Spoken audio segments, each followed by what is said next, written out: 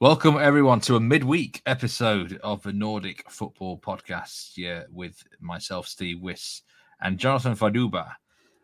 Not too often that we come out of the woodwork right in the middle of the week, my friend, but of course, scheduling times can vary.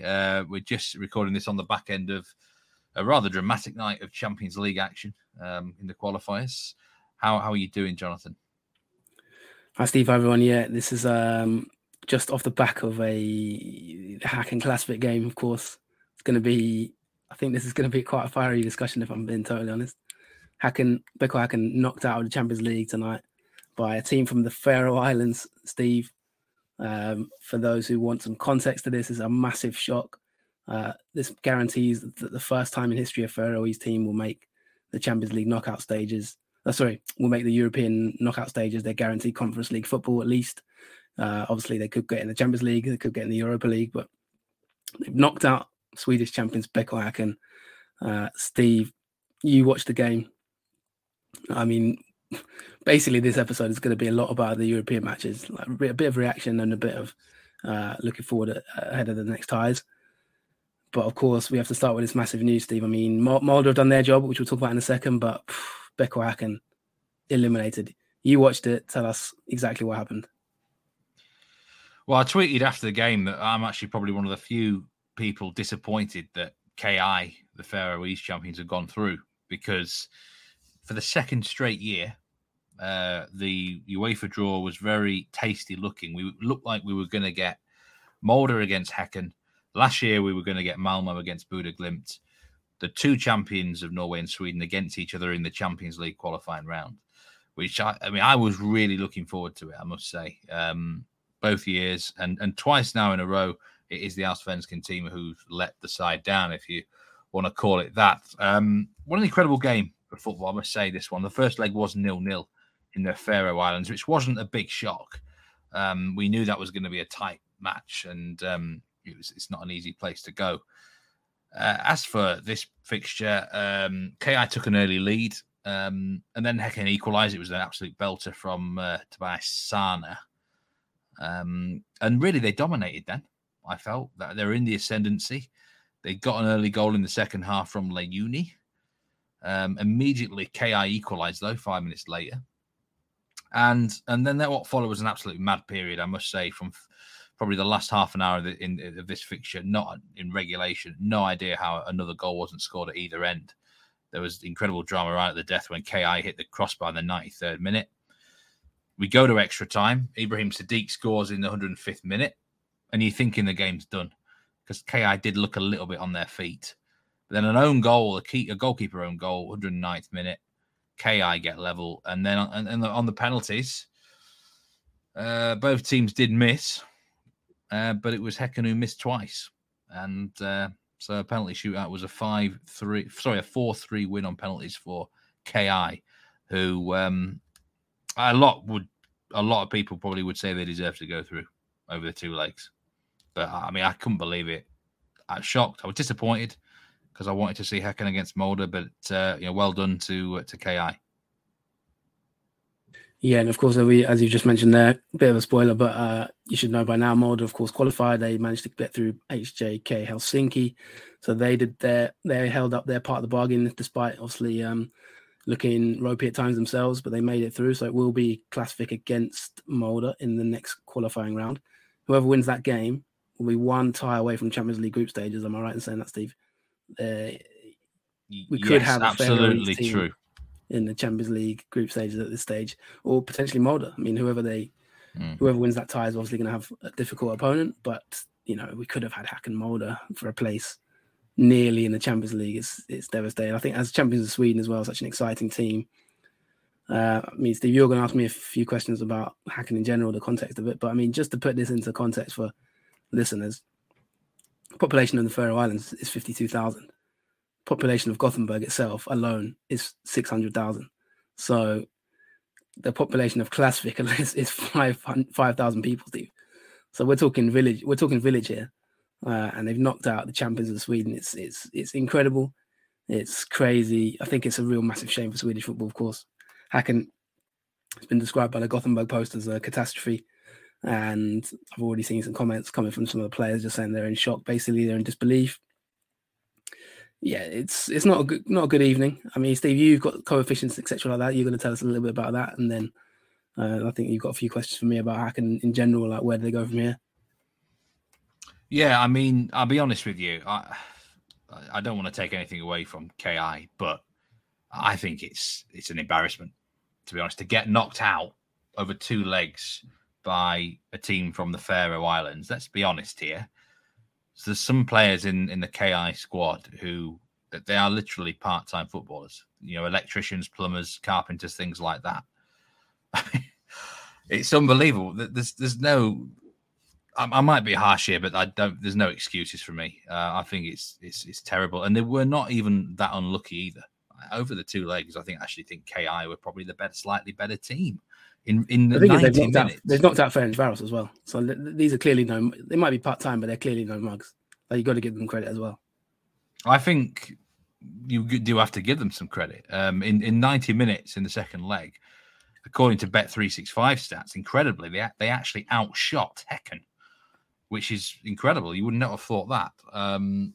In terms of the coefficient, I'm just looking at this list now.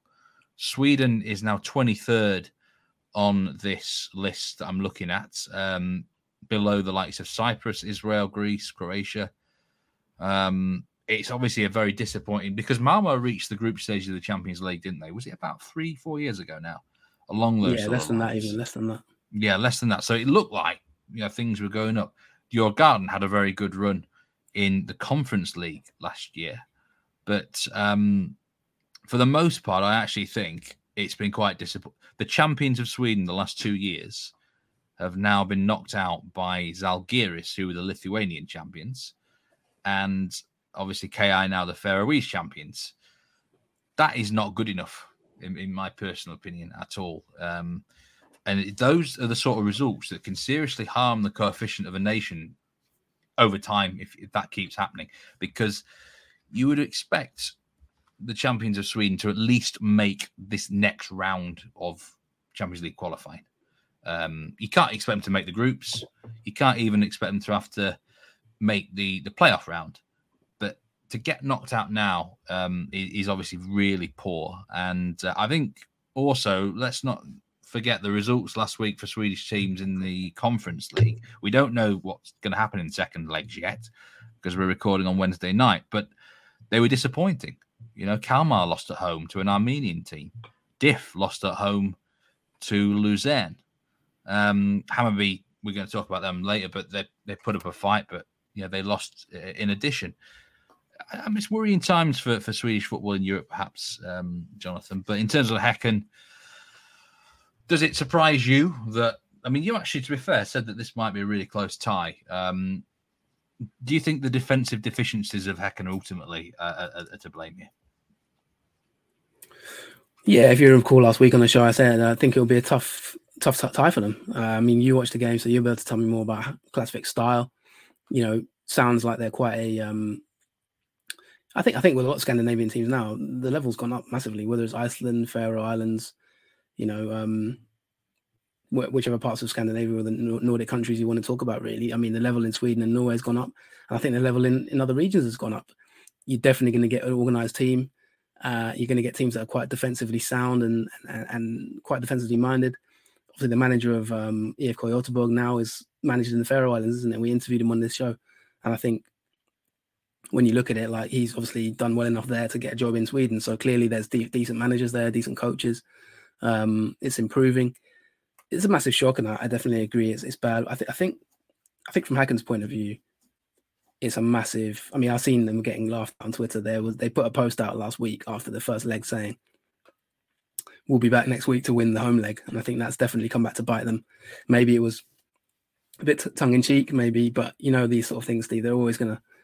When you're a bit cocky on social media accounts, it's gonna come back to bite you. So I've seen Guys fans, I've seen EFK fans tonight having a whale of a time on social media.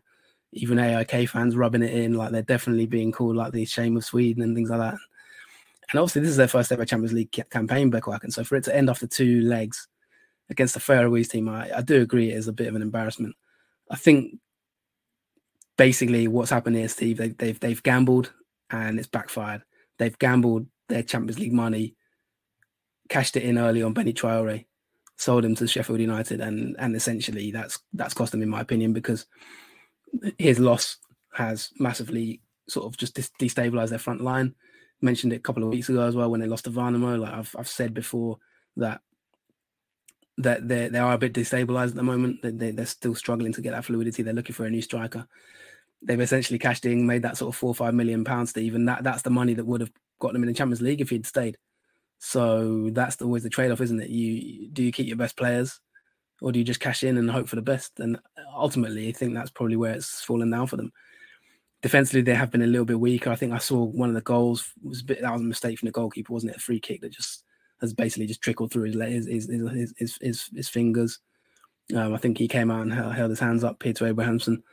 It's a real shame for Häcken. I mean, I do have a massive soft spot for them. I would have loved nothing more than to see them in the Champions League, like group stages. That would have been, I think, a dream come true, to be honest, for the club. And if you look at the table, they've had a good result this weekend against Elfsborg, but are they going to, when will we next see them in Champions League action? I mean, I don't know in terms of coefficients how it's going to affect things, Steve. Is it going to maybe reduce the places on offer? I don't know. But if you widen out the debate, of course, like you said, with Kalmar, it's all up in the air with them, with Djurgården. And of course, we're going to come on to Hammer B20 in a minute. But yeah, it's not a great result. But let's move on to Norway. Just before we move on, I've got to make the point they're not out of Europe, Heck, and they stay in Europe. They now go into a Europa League playoff two-legged tie against Zalgiris, who beat Malmo last year. I actually think they've drawn a decent draw here. It could have been a lot worse. If they were to get through that tie, they would be guaranteed at least a spot in the Conference League groups, which would be not a bad consolation. If they get through, they could end up playing Ajax in the playoff round, which would be obviously something quite interesting along those. There's a few other big teams in there as well. Before we move on, what happens to them now? That's a massive blow. Like domestically in Europe, can they recover from that? Or is this just going to be, could we get them completely implode, do you think, from this point onwards? Well, the thing is, I mean, obviously domestically, it's an interesting talking point as well because, we'll briefly touch on it now as well, and maybe if we talk about it in part 2 or not, but they've just come off the back of a massive 3-1 win against Elfsborg with 10 men. Played 10 men for more than half the match. What we're seeing here, Steve, is the good, the bad, and the Häcken, ultimately. Elfsborg for the first 20 minutes looked like they were going to basically take them apart. They get a red card, Sadiq, and unbelievably, they come from 10 men. Pierre-Emerick Høgmo goes to a 5-3-1. They have 27% possession, and they win the game 3-1 against the team who were top of the league, Elfsborg, of course. An unbelievable game that was. Høgmo with a tactical masterclass, basically. Brings off it's quite an obvious thing, but he brings on a defender, takes off a forward, packs the back line, and basically said to Elfsborg, like, play through us if you think you can, mate, and if you can't, we're going to counter-attack you. And that's what they did. So, 3-4 days ago, we're talking about an incredible win here that's basically put them back into the title race. It's an unbelievable win against the team that, don't forget, they beat Djurgården 4-0 away the previous week, Elfsborg. So to beat them with 10 men, obviously, as I say, and to actually come from behind to win is a real showing of their class. But there's no doubt about it, Steve. They're missing like some players at the moment. They've had a lot of injuries. Some players coming back, like Sana, he's just coming back to fitness. Amor Launi's fitted in quite well. I think he got another goal tonight. Am I right in saying? He looked quite sharp. He's been a good signing. But there's no doubt in my mind they missed Traore, and I think just that lack of firepower up front. Sadiq has his injury problems every now and then. Like they're not a team that's maybe built for that sort of 3 games a week, if you get what I mean. And maybe that's come back to haunt them. So, where they go from here, if they end up in the Europa League and win the title again, it's a great season. But what I think the one thing I would say to conclude, Steve, is they're going to need to, in my opinion, they need to continue this legacy. It's Häcken. They can't be a one-season wonder. So I think now this increases the pressure on them to win the title. I think they need to do that, and they need to, there's a lot of critics about them, people saying they've got no fans and stuff like that. And like, if they're going to build this Beko Häcken dynasty, I feel like they need to win the league this season. And so whoever they buy in the next week or so, a couple of weeks before the transfer window closes, they need someone to replace Traore, I think, because it's clear that they haven't got the balance yet. And don't forget they've lost Lars Olden Larsen as well. He was a great player for them. He's gone to a mid-table team in the Netherlands. So their forward line has been depleted. But yeah, my conclusion from this is they can't be a one-season one hack, and they can't just like lose the title, go to the Conference League, get knocked out easily, and then sort of like just crumble away and fade. They have to take advantage of this little like season that this few years they're having.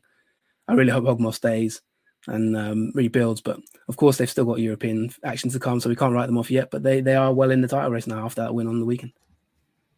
I think we're really going to see just how big their bollocks are, Jonathan. I really do in the next few weeks, because this sort of result, if they had gone through and then lost against Mulder over 2 legs, no one's going to bat an eyelid. They probably would have been the underdogs, things like that.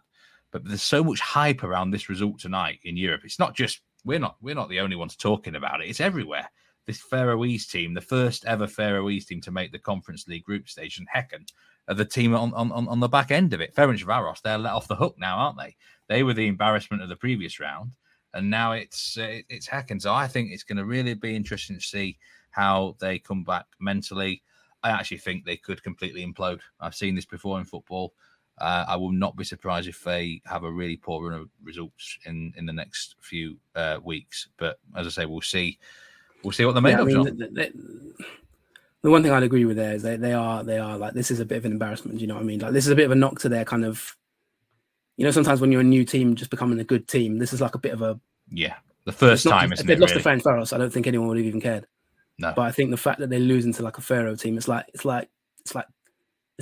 people can hammer them and say you're still a small club, do you know what I mean, type thing. And I think that's a stick they're going to get beaten with, and that's what I mean. They're going to need a reaction. And for us, obviously, as a podcast, it's gutting not to have Häcken Mulder. That would have been such a good tie. Like, I would have loved that. So let's look at Mulder, Steve. Of course, they're your league. They've managed to do their end of the bargain. What exactly has happened in that 2 legs? They nearly didn't. They were 16 minutes away from getting knocked out. They beat HJK Helsinki 2-1 over 2 legs. I was really, really disappointed in them. Like I said on the last episode, I think. Did we talk about them? Not entirely sure, but they were really poor. Tonight, I think they eventually managed to break down a very resolute side, HJK Helsinki. Quite tough to break down. They've got this massive goalkeeper called Jesse Ost, who caught my eye in the first leg.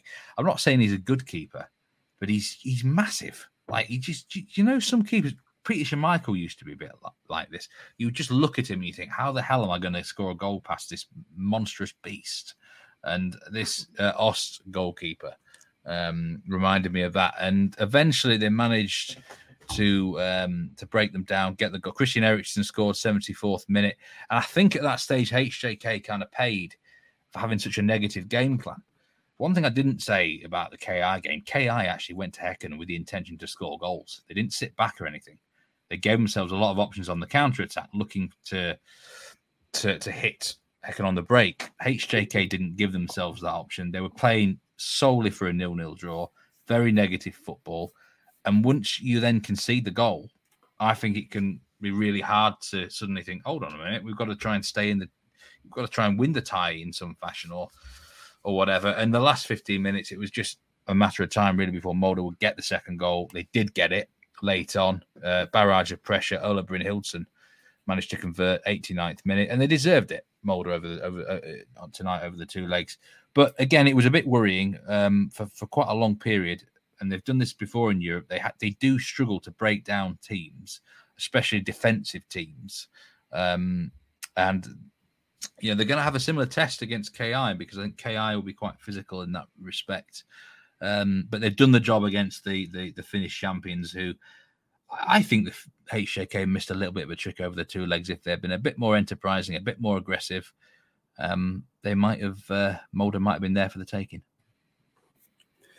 Yeah, and an own goal from Ost. And then, of course, Jesse Ost, and then, as you mentioned there, Ola Brynhildsen made it 2-0. That wrapped up the 2-1 aggregate win. I think, Steve, you're right in saying about the stats. It looks like HJK had 1 shot all game. 1 shot on target and 0 shots off target to Molde's 16 shots in total. But I do have a sneaky feeling. I'm not sure about Molde. I don't massively rate them as an attacking force at times, and I do wonder if Klaksvík have a chance of actually going through here. What are your thoughts on that? Well, one thing I will say is that they've had a good dress rehearsal, because I think HJK are quite a similar team, really.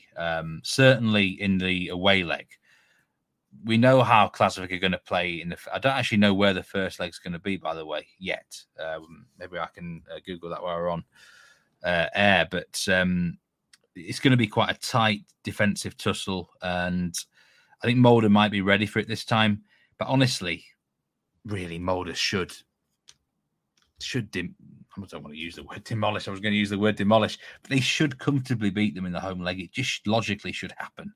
And the difference for Molde compared to Häcken, I think Molde just have a bit more control of the game, more control of the ball.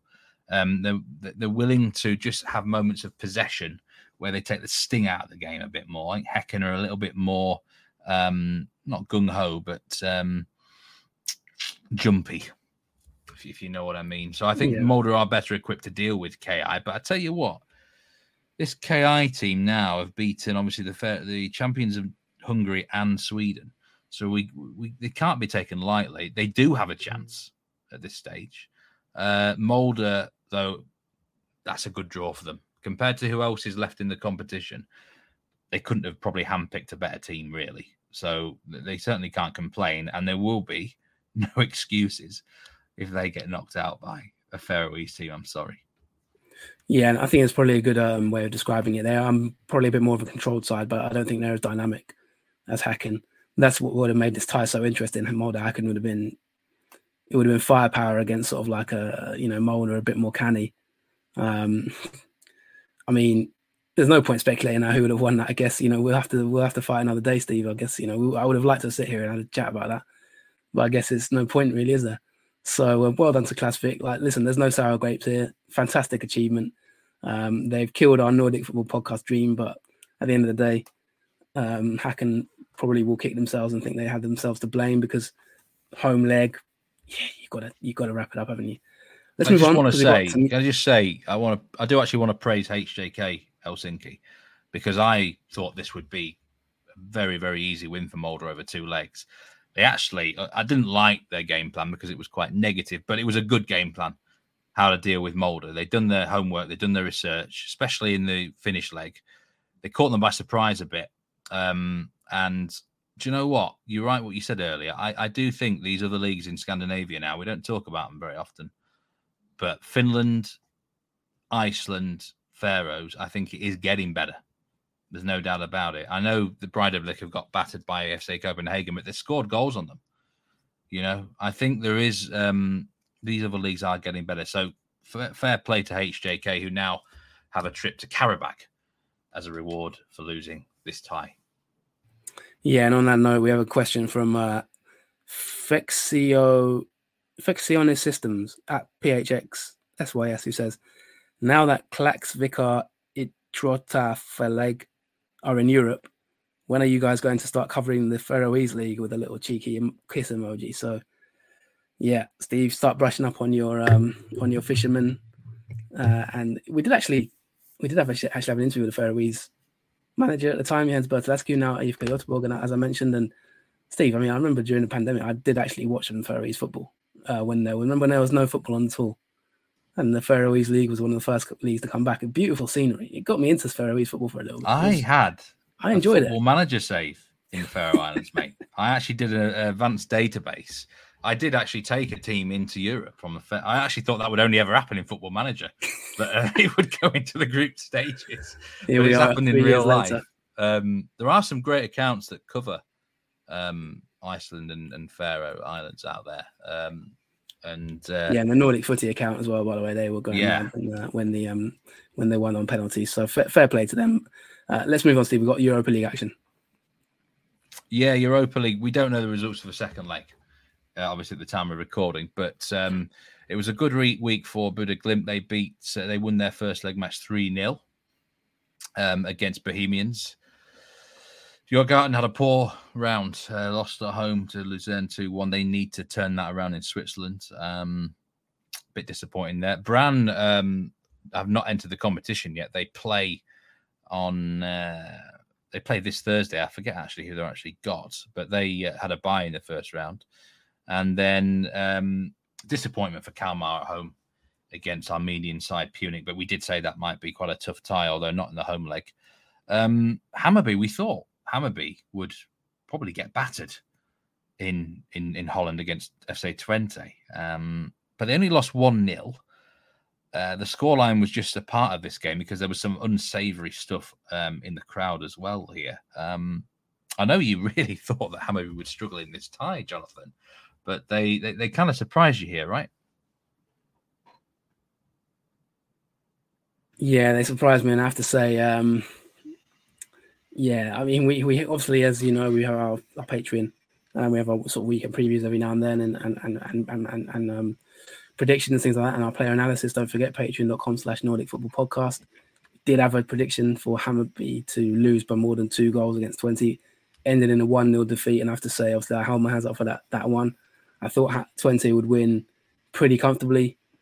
In terms of shots and possession, they were way ahead. Should have really wrapped the tie up, but a resilient Hammarby only conceded 1 goal, and they live to fight another day, which leads me to a bit of a rant, Steve. Now, a rant from JF. This is I know this has been brewing up this week from you. So what have you got to say about? You know what? It's not even really a rant. It's actually more of a question, right? Yeah. So it's an open question. All listeners, followers, I'm happy to sort of hear your thoughts on it. But I just want to ask the listeners, Steve, and you as well. Simple question: is the Eredivisie actually that good? Now, take away the top 3 teams, of course, PSV, Feyenoord, and Ajax, who are living in a different world. I would never knock those teams. They're brilliant teams, huge historic clubs who have steeped in history, and you know they're on a higher, completely different level to the teams that we're talking about here. But I have to say, Steve, that 20 game, now listen, I'm not a man who considers himself ignorant. I do like to think I know a lot about different leagues around the world. But I couldn't really recognize almost a single player in that 20 team. Now, that's either a reflection of my just reduced football knowledge these days of maybe European leagues. But apart from the bench, there was a few on the bench that obviously recognized that some came on, some didn't. I thought to myself, to this 20 team, they're not that good. And I thought about it a bit more, and I thought about some of the players who have actually gone from Sweden to the Eredivisie, Steve. And I started to think to myself, is it actually, I mean, it's probably not good timing to have this conversation when the champions have just lost to a part-time team, really. But is the Dutch league below those big teams that much better than Allsvenakan, like level-wise? What you tell me what you think, because we've seen a few players, for example, this past few weeks go to Excelsior as a good example. I think they signed a player from Poikina. They've signed Lars-Ola Larsson, I believe, or was it Nijmegen? But anyway, Excelsior have signed 2 or 3 players from Scandinavia. You'll be able to tell me maybe exact names. But when I'm looking at some of these transfers, I'm starting to think to myself, okay, don't get me wrong, it is a step up. But is it that much of a step up, Steve? I'm not sure. Second part of my point is, I think, like the other part I have to say, I think it's an absolute disgrace, the behaviour of the 20 fans. And this happened with the AZ Alkmaar West Ham game as well. I don't know what it is, but this element of like attacking just innocent supporters, like not even ultras, but actually attacking families of the players, attacking mixed zones of families and stuff like that, family zone, I think is a complete disgrace. If you saw the videos that leaked on Twitter of the 20 sort of ultras attacking Hammarby fans, they're attacking like women and children and stuff like that. I find it deplorable. And in my opinion, there should be serious sanctions for that, because it's all well and good fighting ultras, but to attack like just random members of the public, I think is way over the line. But anyway, that just leads me to the wider point, really. I was thinking, it kind of, there's a lot of beef in this game, Steve, which we'll talk about in a second. This Hammarby 20 game actually has a lot more beef than I realised. I'll give you a bit of the context to it, because this is going to be a really tasty game, by the way. Hammarby have sold 24,000 tickets already for this match. It's going to be a sellout crowd pretty much. It's going to be tasty, Steve, with a 1-0 deficit. Now, the backstory to this is the mayor of is Enschede, I think. I think the city is called Enschede. The mayor of Enschede came out before the first leg, and this is a direct quote pretty much. He said, Hammarby are not a nice team. They're not nice people. What? I don't really get why. I'm a little bit confused, to be honest. I'm just going to get the actual quotes. So basically what happened is when 20 actually arrived in Enschede, when Hammarby arrived in Enschede, they were escorted and they were not allowed to certain parts of the city because there were concerns that they are kind of quite a, the Hammarby fans and the ultras and things like that might cause trouble. Now, the mayor, Rolof Bleker, said in the local newspaper, we've realized that Hammarby are not a nice Swedish team. So we've taken precautionary measures, which they introduced. So Hammarby fans, they weren't allowed to visit the city centre, Steve, between 10 a.m. on the Wednesday and 10 a.m. on Friday. I mean, is that a democracy, or are we living in sort of like, what's going on here? So they weren't allowed to visit the city centre, 1,500 travelling fans. This is what the statement said from Deputy Mayor Niels van den Berg. For everyone's safety, the city centre will not be accessible to supporters of the Swedish club to prevent confrontations. This prompted Marty Cifuentes, the comments about saying Hammarby are not a nice club, that prompted comments from Marty Cifuentes. He came out, the manager of Hammarby, obviously. He came out and said, basically, the mayor knows nothing about Hammarby. It's an insult to make those comments, and I don't agree with them at all, basically. And he said, it's sad. I was very surprised to read those statements from the mayor. He may be a good politician, but when it comes to Hammarby, he does not know anything. It's a nice club with nice fans, and I think football's supposed to be a party, and this is something that should be taken into account, he said. So there was a little bit of bad blood here, Steve, already, before, obviously, when they came to the match, the fights that took place during the first leg. Now, I just want to read a couple of tweets that we had from Hammarby supporters, Steve, because I didn't quite get this right. When Mjällby recently, they just announced a new signing. They did a little crossword puzzle. And, obviously crossword, it will tell you the thing, and then you have to guess what the thing is. You have to guess what the word is. And it said something about no show. And if you read this, we've tweeted it on our Nordic Football account at Nordic Footpod. It basically, when he's filling out the chief of Mjällby's, I think the sporting director of Mjällby's doing the announcement, when he's doing the crossword, he writes 20 in it, as if to say that 20 are a no-show. And I didn't really quite understand it, but basically they've become like a laughing joke in Sweden, the FC20, about for not showing up. Now, like I said, I didn't quite understand it, so I asked around, and at Woolside92 has said, after everything that happened after the game in the Netherlands, the 20 board decided that 20 supporters would not be allowed to come to the return fixture in Stockholm because they consider Hammarby supporters as too dangerous a risk. So they have been called cowards, chickens, and no-show 20. And that is pretty much the explanation of the whole story. So what we've got here, Steve, I think it's unconfirmed, but I'm pretty sure there's going to be no away fans. But what we have here is some serious bad blood between the two teams out of these comments from the mayor. So listen, I'm all for Hammarby winning this game. I think that 20 should win, but I feel like this is the chance to show that Dutch football maybe, are you on that level? I thought that 20 would win this 5-0 first leg, but now I'm seriously thinking to myself, go on, Hammarby. I really, really hope you win this match. And it's rare that I come out, Steve, like that and say that, but after everything that's gone on, I think the comments from the mayor are a bit just cheeky. So I am a Bajan fan for this week's game. Let's see how it goes. Is this like a Kevin Keegan? I would love it if Hammarby beats 20. I would love it if they win. I don't quite know what to say about this. One thing I will say, though, is we'll talk about this a bit later, but Hammarby played an awful lot better at the weekend in the Allsvenakan. And I think they've been fired up by this, haven't they? I reckon this whole incident has really got into them. And, fair play.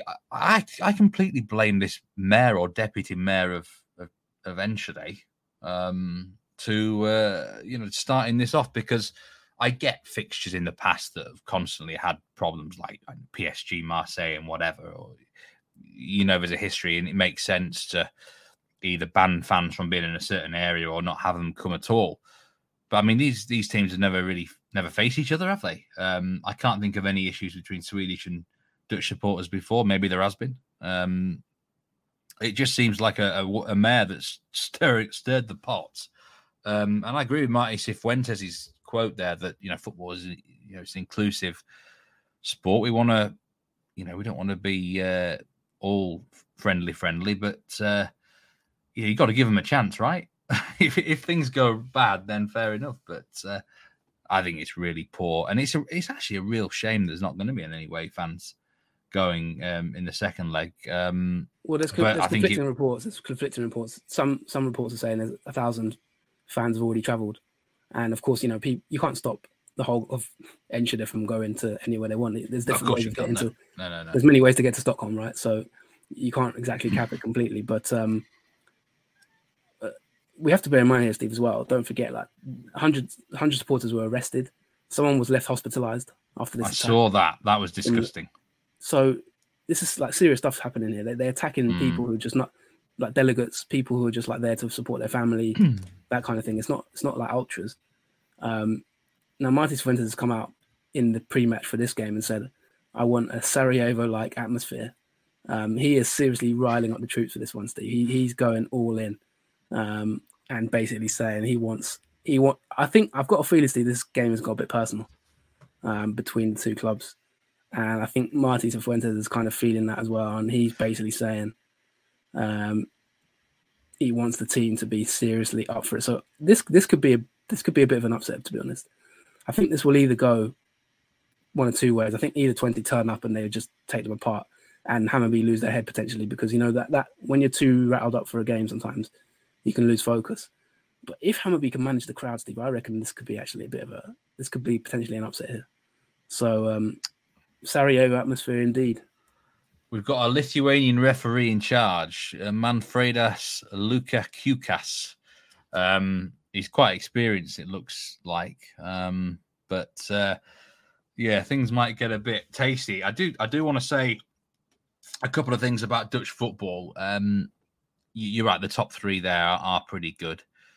And below that, there are question marks. The one thing that always strikes me when you watch any Dutch team is they only really play one way, right?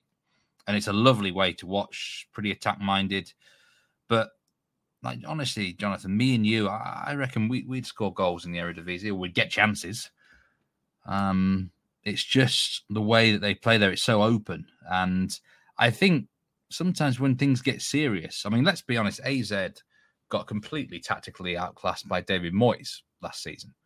In the Conference League semi-finals. Now, Moyes is a good, tactically astute manager, but it wasn't even close. It was, they can't adapt their games.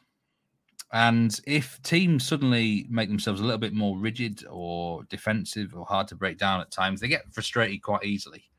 And that could be a bit of weakness of the whole league in total. It's a very good question out there.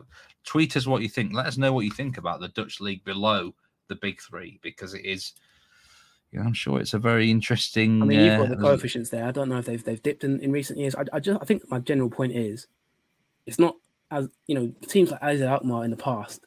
I remember AZ Alkmaar playing. I think it might have even been Hacken 3-4 years ago, and they absolutely destroyed them. I remember Myron Boadu and a couple of others, Coop Miners, had a really good team then. There's one or two really good Dutch sides that are below that level of sort of the top three, the big three, but still had good players. I'm just wondering, Steve, if now is that still the case? Even with the Netherlands national team, like is that still the case these days? I feel like a lot of the best players in the Eredivisie these days are like imports. Do you know what I mean? I mean, look at the last two seasons. Look at Jesper Karlsson, Steve. Look at Jesper Karlsson. He came from Sweden, and he's AZ's best player by miles now. I think he's going to Napoli. That's just an example. I mean, as in, these Swedish players come into the Netherlands now, and they're like top players, the big players for the league. So that's just my point, really. Coefficient-wise, they have been helped in the last two seasons by Feyenoord making the final of the Conference League 2021-22. And obviously AZ made the semi-finals of the Conference League. Last year, Feyenoord, I think, made the quarterfinals of the Europa League. So the last 2 years of coefficients have actually been pretty good for the Dutch. But before then, it was fairly poor. So I think really it's just come down to a couple of teams that have just had, and Feyenoord are very well coached by Arne Slot, I must say. He's a manager that will go far in the game. So, but yeah, below that mark, then yeah, it's up for debate, isn't it? But it's really, go on, give us a prediction then for the second leg. Hammarby is this a sort of tie that's going to go like maybe all the way to penalties again, like tonight? I could see it, as I say, going one of two ways. I think either 20 will turn up and it'll be sort of 2-0, 3-1 away win, or I see Hammarby seriously turning up for this. This is probably their biggest game. Like the way it's been built up, I've not seen a Hammarby game build up like this for years. I feel like that's going to rally the crowd. They're a good crowd when they're on it. 24,000. There's no away fans. Apparently the tickets have been withdrawn. So just going to depend who can sneak into the match. Obviously, I feel like the whole atmosphere has kind of rallied almost the whole of Sweden around Hammarby with that Mjällby tweet, for example. Yeah. It's got nothing to do with them, but they're still like talking about it. So I feel like there's some solidarity towards Hammarby for this game in terms of just how the people were treated when they went to 20. I think there could be red cards in this game, Steve. I think this is going to be a fiery one, genuinely. My prediction is going to be, I'm going to go 2-1 Hammarby. And I'm hoping we're going to see maybe penalties, but it could they did play well against Norrköping, I thought. It could easily go the other way, but Steve, you know what motivation is like in football. I think the one thing I can say for sure is Hammarby are going to be. I didn't think Hammarby would turn up for this tie in general, but they're going to be well up for this game. They're going to be super up for it. I feel like this incident could almost turn around their season because it's galvanized them into action. Yeah, it could. It really could. And they sort of needed this. You know what I mean? They sort of sometimes just drift Hammarby. Yeah, I feel like this has really sharpened the focus. Like so. We're going to see like a properly motivated Hammarby for the first time ever. And let's see how they handle it because they've got a young squad. Let's see how they handle that pressure. But they've done well enough in the first leg. And if they were to qualify, Steve, that would change things around in terms of Swedish football. That would at least be a scalp. You know what I mean? Because at the moment it's looking pretty bleak, Steve. It's looking like almost every Swedish team could be knocked out. Yeah, I just want to talk. I forgot to mention the Rosenborg result. Rosenborg drew 2-2 away against Crusaders of Northern Ireland. They are strong favourites in the return leg in Norway. If they do go through, they'll be playing Hearts, Scottish outfit there. Do you just briefly? We'll move to the domestic league section soon. But do you give Djurgården or Kalmar a chance to turn around their ties away from home? In a word, no. If I'm being brutally honest. Tough places to go, aren't they? I think tough places to go. I think both teams are clearly better than their opponent. Djurgården, the only positive maybe is the return of Danielsson. He missed the first leg suspended. So I feel like that might boost their defence a little bit and maybe solidify them. I think they've got an outside chance, Djurgården, but I think Kalmar, with all the greatest respect to them, I just don't see them turning that game round away from home. But I've seen some of their fans on Twitter and stuff like getting ready for the game. They're clearly up for it. Like I wish them all the best. I hope Kalmar can pull off an upset, but realistically, I think it'll be quite tough for them. We wish everyone all the best. And next time we talk, hopefully we're discussing still several sides in Europe. We'll have a break now, and then we'll be talking about some key domestic matters in Norway and Sweden. So catch us for the second half of the episode very soon.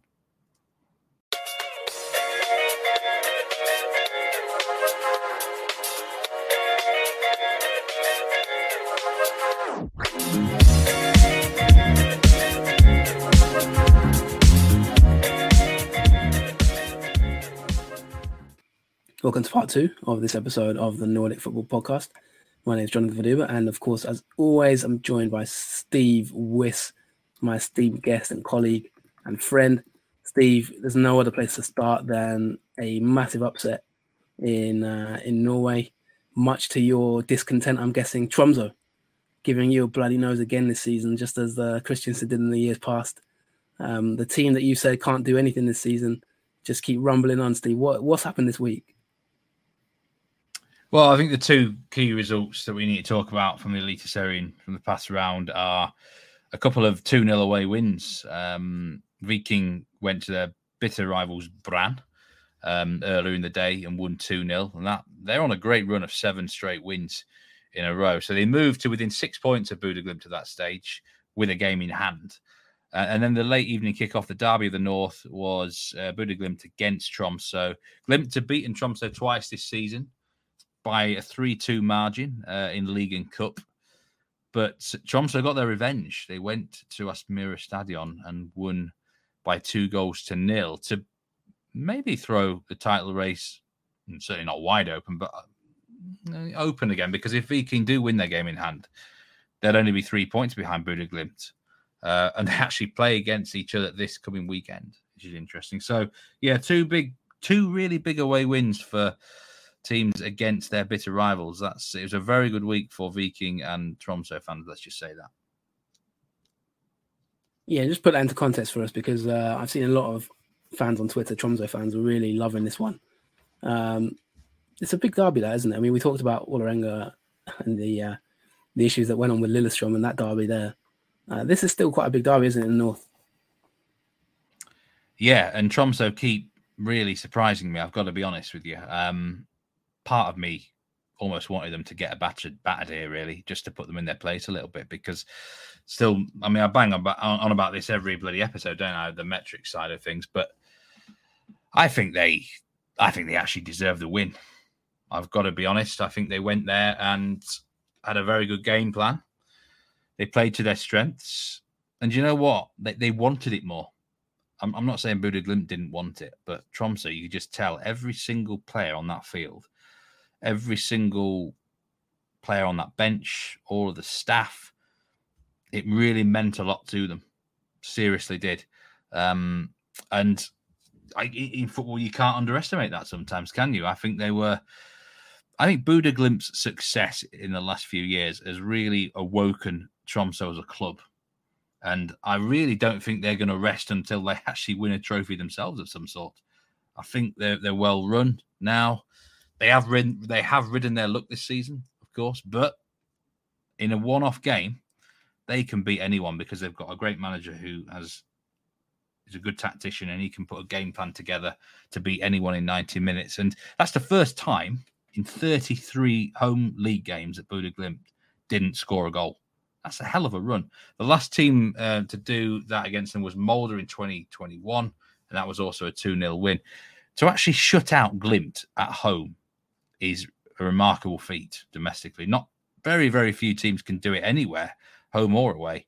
So, yeah, crazy outcome, a shock result, and it has maybe made the Eliteserien table a little bit more interesting. Yeah, goals from Napoleon Romsey. And yeah, he's had a couple of good weeks. Sorry? Yeah, he's had a couple of good weeks, this Napoleon lad. He's been injured for most of the season. They've actually had quite a lot of injuries, Tromsø. It's worth me saying that. So they're having endured quite a lot of issues in that respect. So again, remarkable they've done so well, really. This manager, Gaute Hellstrøm, is clearly the manager of the season, in my opinion. He extracts the very most out of this group of players. And they don't, metrically, I've said before, they don't look great, but they play periods of games really well.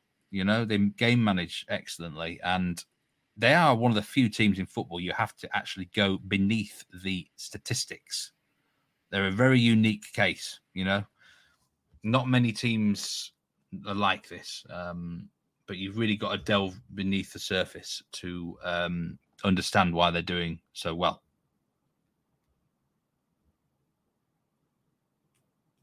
Yeah, and on the subject of Glimt, I've got a question here from me, not a listener, me.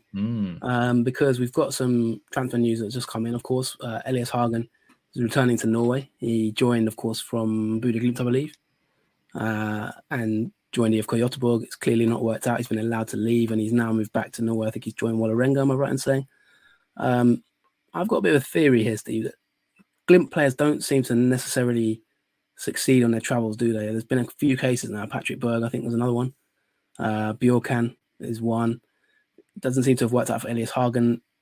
Do you have any theories as to why, Stephen? What is there an argument to be made that maybe the Bodø Glimt style is so unique in terms of what Kjetil Knutsen and co bring to that club that it's hard for those players to then move anywhere else and actually improve themselves? What are your thoughts on that, just in terms of style and just where Glimt are at the moment as a club? Because you know, that's a big derby defeat. I'm just interested to hear a little bit more on your theories on that and what's sort of going on at Glimt at the moment. Well, in a way, in hindsight, maybe this defeat was coming, because in the last few weeks they haven't looked amazing. I think they've got away with a few things.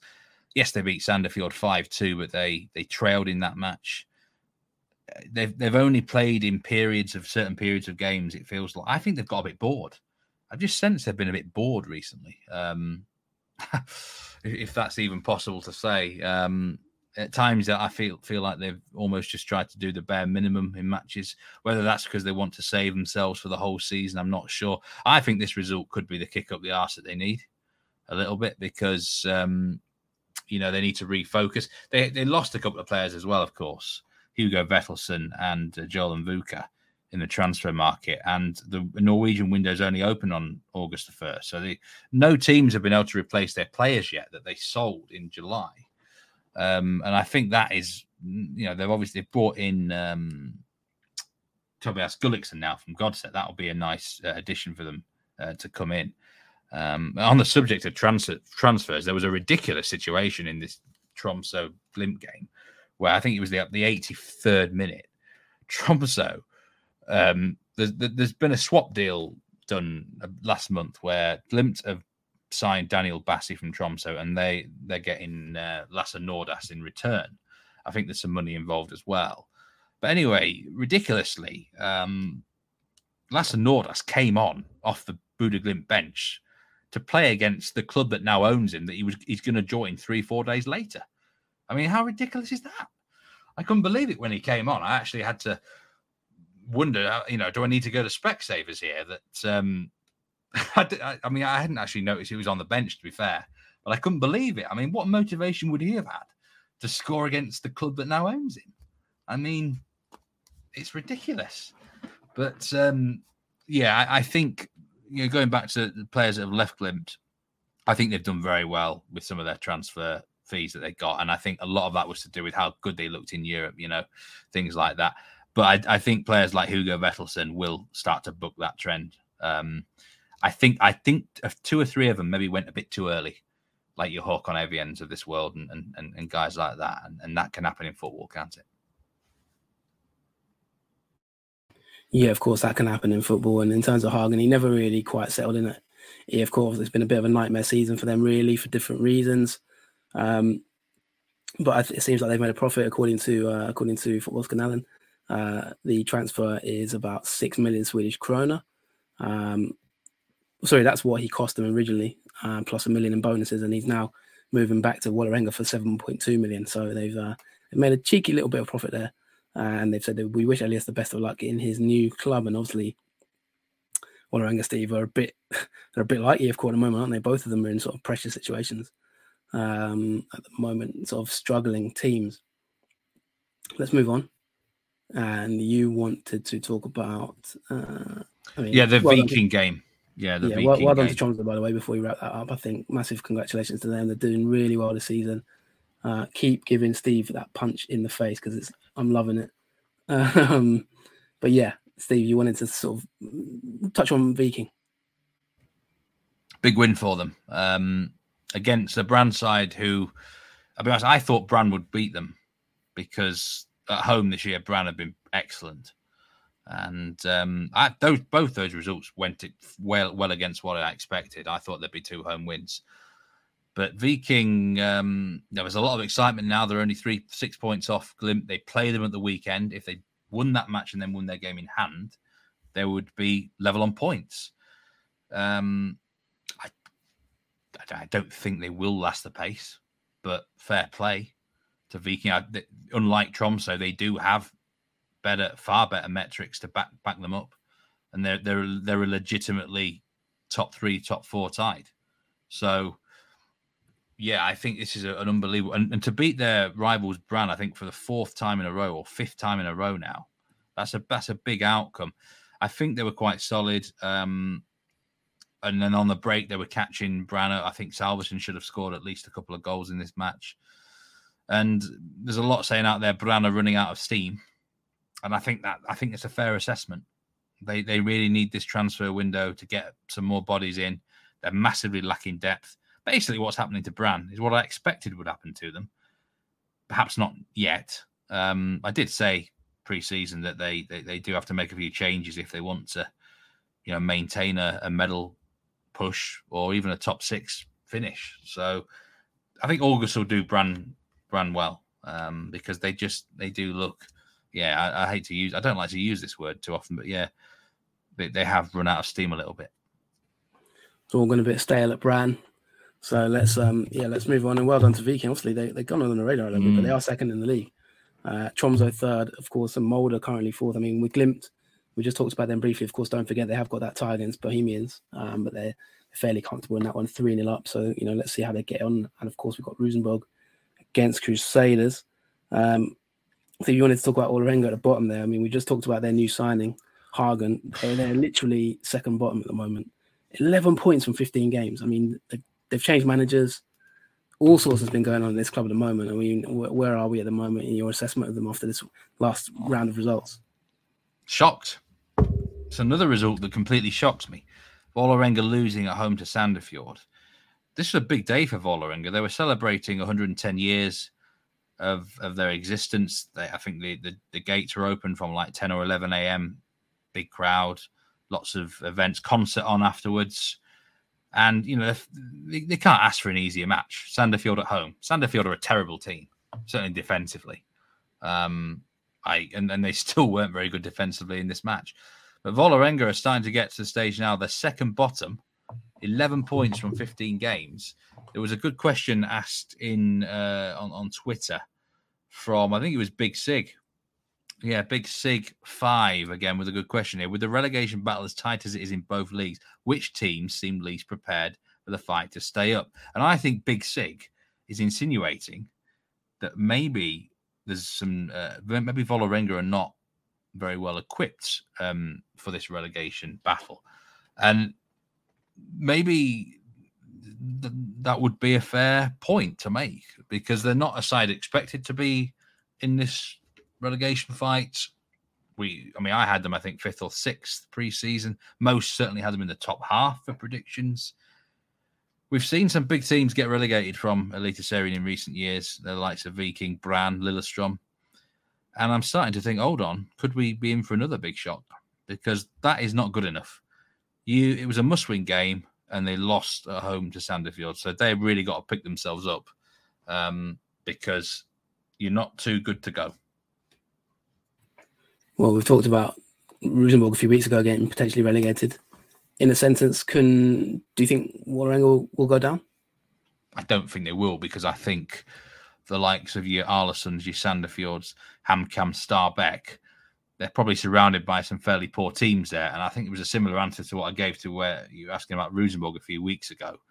But if they're not careful, I mean, yeah, I think everyone had them down for not just beating Sandefjord, but putting on a statement win, comfortable success, that they're back on track.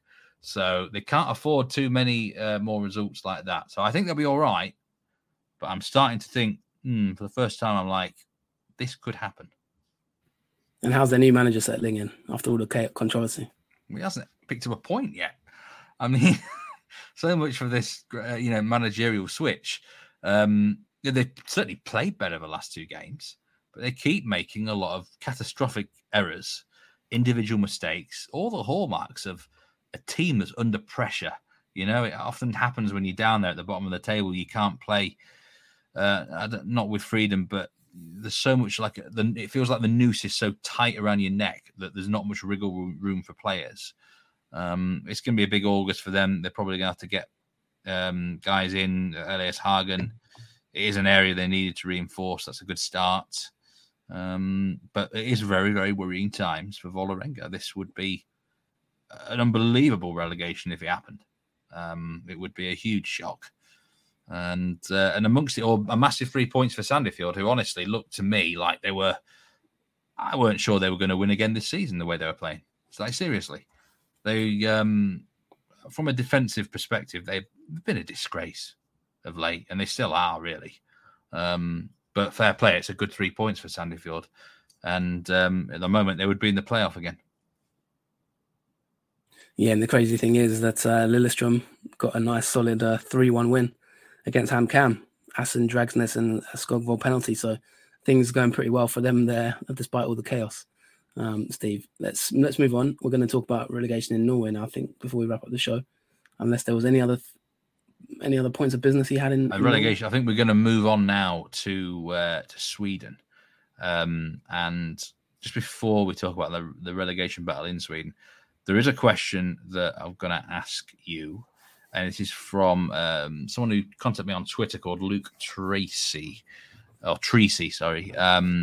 He said that he is now 4th in the Allsvenakan Fantasy NFP League. So he feels a bit more confident now asking some questions about Sweden again. Fair play if you're doing that well in any fantasy league. I think he's asking me and perhaps you as well here. Are you still confident in your Malmo prediction, or can surprise package Elfsborg keep the run going, or could Häcken defend the title from this stage on? I think in answer to me, I think I actually said on the pre-season show I thought Malmo would win the league by 10 points or more. No, I don't think that now, but I still think that they may well win the gold medal. I don't know how you're feeling. I think it's massively up for grabs. I mean, great question. Probably the worst time to ask it because it's literally 1 point separating all three teams. Obviously, game in hand, Malmo and Elfsborg have over Häcken. But I think at this point in time, right now, Steve speaking, right now, you could flip a coin. Malmo's still integrating their new signings. Not massively convinced based compared to like earlier in the season where they were just cruising it. Still think the loss of Larsen and Christiansen is sort of, they've just been a little bit destabilised. It's the same thing with Häcken, destabilised with the loss of Benny Traore. How are Elfsborg going to react to that 3-1 defeat? Can they handle the favourites tag? Listen, I know I've got a bit of a reputation for sitting on the fence on these shows at times, but unfortunately, I'm going to be sitting on the fence with some popcorn because it's going to be very, very exciting title race, I think. It's not one I can call right now. If you had to give me if I had to give you an inkling, as of now, I'm leaning towards Elfsborg winning it. But there's 13 games to go, and I'm a little bit concerned about what I saw in that Häcken game, the way they melted, because that was a melt, to be honest. So I really genuinely can't answer that at the moment. Like I'm too conflicted. So let's watch this space. But I would just edge Elfsborg just because of the lack of turbulence. But then again, Andre Roma's leaving, so he's a key midfield player. So the transfer window is going to decide a lot. I think whoever gets the last few deals done, that could be the key to the title race, in my opinion, because all of them are sort of losing key players at key times. I actually watched a bit of Malmo-Värnamo on Monday, and it was a tremendous game. Probably the best watch of a Malmo fixture I've had all season. For the first time this year, I felt there was an element of franticness and desperation about Malmo, actually. Normally, they're quite controlled and composed and a little bit passive under this manager. But they were taking a lot more risks against Värnamo. And I do wonder if, that is a sign of their mental state, that they are also feeling the pressure. Yes, they won the game. But I think all these teams are feeling the heat a bit right now. Yeah, they're not as controlled without Larsen and Christian. There's no doubt about that. That Henry, I bet Henry Riestrom's not happy right now. The Rieström style of play is kind of like there's a bit of a splutter in the wheel. Definitely, you can see that they're not as controlled, a bit more frantic, they're a bit more rushed, which I don't think he would want as a heavy possession-based manager. I have to mention that again, just emphasize that, Steve. Andre Roma leaving Elfsborg is a massive blow. He's gone to Midtjylland in Denmark. He actually left the field in the first half injured when Elfsborg were 1-0 up, and it almost epitomised the collapse from there. Like he left the field, the bench at Elfsborg looked really concerned. Everyone looked like he was close to tears. Obviously, last game, then they just go and throw it away. Like, is that going to be psychologically in the back of their minds? Because he is like a midfield maestro for them. And I'm just wondering psychologically, could that affect them? Because the minute he went off the pitch, they did not look like the same team. So, honestly, it's going to be, all I can say is it's going to be a really fascinating title race, because I think if Häcken had lost that game, they'd be out of it. But the fact that they've won, to me, puts them back in it. But I'm still not convinced by them in terms of the reasons we've just discussed in part one. So, all three teams are still in it, and it's going to be with 12, 13 games left, it's going to be very, very interesting. I talked about Varnamo there, who, by the way, really impressed me actually on Monday night. I think they're a real devil of a side to face, but they are very much in this relegation battle now because the bottom of the table, there's some weird shit going on in Allsvenakan, Jonathan. I can't really make head or tail of it. We've got the likes of Degerfors kept a clean sheet for the first time this season at the weekend. I mean, their defence is an absolute shambles for most of the year, and suddenly they win 2-0. EF Göteborg got themselves a win. You actually predicted this in a message to me about 5 minutes before kickoff. You actually said EFK are going to win today, mate. And you're absolutely right. They beat Kalmar 2-0. Long time coming. Good, solid win. Varberg, after the absolute disgrace that we labelled them in the previous episode, I mean, someone must have been listening to the Nordic Football Podcast, I reckon, because they went to Halmstad and won 5-0. I mean, what the hell is going on here? And then also, IK beat Sirius, really a late goal, a huge win for them. Sirius are in some trouble, as you said on the last episode. I mean, this is really an intriguing relegation battle now, Jonathan. It's very topsy-turvy, very hard to predict. Yeah, it's going to be a great end to the season, I think. I think there's a lot of storylines to play out here. I don't think anyone, just looking at the table, I don't think anyone is safe from Mjällby down. So from 9th to bottom, I think no one's safe. I think Mjällby and Brommapojken are maybe just about safe, but I don't think they're necessarily safe. They're only 5 points above the relegation playoff. Halmstad only 3 points above that. So if you any other team from there down, I don't think they can say they're out of it. I mean, Varnamo, like you said, they really impressed me the way they play football. The manager there is just a fantastic manager. We had the assistant manager on obviously last season, David Salini. So you can go back and listen to that if you want to get an insight into Varnamo, how they run. AIK is starting to climb out of it now, of course, with that win. That was a massive win, by the way. Another late goal, Steve, that Sirius conceded that I mentioned it the week before. Sirius, they play some nice stuff, but when it comes to the crunch, they're like Tony the Tiger, Steve, and they crumble. So that's what they did, basically. Last minute goal from Bilal Hussein, another defeat for them. I can genuinely think of about 8 points that Sirius should have picked up that they've lost in like late in games, Steve, minimum. Is that going to come back to haunt them because they're now 13th? They're only level on points with Degerfors. Even Degerfors have started to look a little, slightly better, maybe not great, but marginal improvements. And then, of course, you've got EFK, new signings have come in. They've sort of steadied the ship a little bit. Santos, Macaulay, they're looking a little bit better. I just felt that they were all going to beat Kalmar in that game. I just saw that one coming. Kalmar midweek, obviously a European game, you're not used to that. And then the Varberg game, I mean, that's a derby as well, by the way. Absolutely destroyed Halmstad away from home in a derby, 5-0. I couldn't believe my eyes when I saw the result of that. In fact, you texted me saying, what's gone on there? And I'd completely forgotten the game even took place. That sums it up, really. Like an incredible win. They've only scored 16 goals all season, and they got 5 of them in that one game away from home. Huge win for Varberg, and I still think they'll probably go down, but that's got to give them confidence, hasn't it, for the next few weeks? And so let's see where they go from there. And actually, Steve, now you look at it in hindsight, that was a big win for EF Göteborg, because if they hadn't won that, they'd have been bottom of the table. And I think psychologically, that's not a place to be in. They would have been 7 points behind Degerfors if they hadn't have won that match. So if they'd lost that match, obviously. So, that was a really big result. It sort of put them within touching distance of the likes of Degerfors, AIK, Sirius. So plenty of drama going on.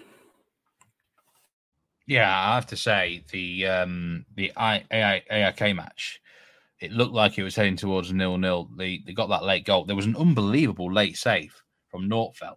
That's 2 weeks in a row. I think he's been brilliant for AIK. That was unbelievable, that save.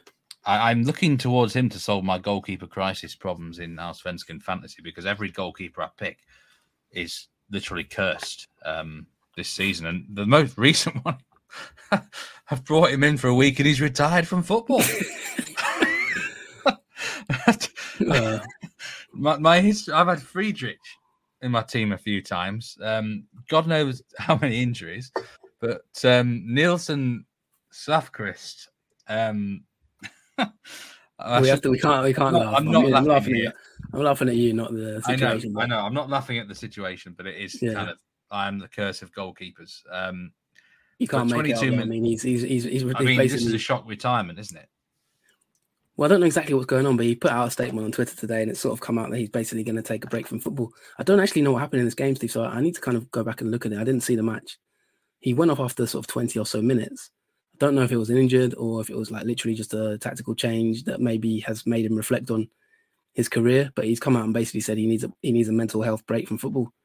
Halmstad have signed a new keeper. They've signed the former Malmo goalkeeper. I think it's Marcus Johansson. I'd have to double check that. But so really sad news, obviously, for Malcolm sake, because like I say, I have to be honest, I don't know exactly what's gone on. Yeah, Marco Johansson, he's come in, but really a big shame in my opinion, because Halmstad have been having a good season, to be fair. And it's quite funny for your fantasy team. I mean, I think we've all been there with bringing in players in who suddenly, get red cards, get injured, retire from the game out of nowhere. So, we've all been there, I guess. But obviously, Nordic Football Podcast, we wish him well. We certainly do wish him well. And, it's a real shame, like you said. And I'll have to move my goalkeeper curse onto someone else, maybe Northveld. I don't know. He's quite expensive in the game. But where else are we? Is there anything else you want to talk about in Allsvenakan before we sign off the show? I think that's it for us this week. That is done. All done and dusted. We look forward to these Europa Conference League games. We look forward to a weekend of action in Norway and Sweden. I really do feel like things are hotting up, both in domestically and in these European qualifying games. It's that time of year, isn't it? Where I really think there's a lot of excitement, Jonathan. It's tasty times. Yeah, we do actually have a live on air question. I can't even actually read his bio out because it's slightly.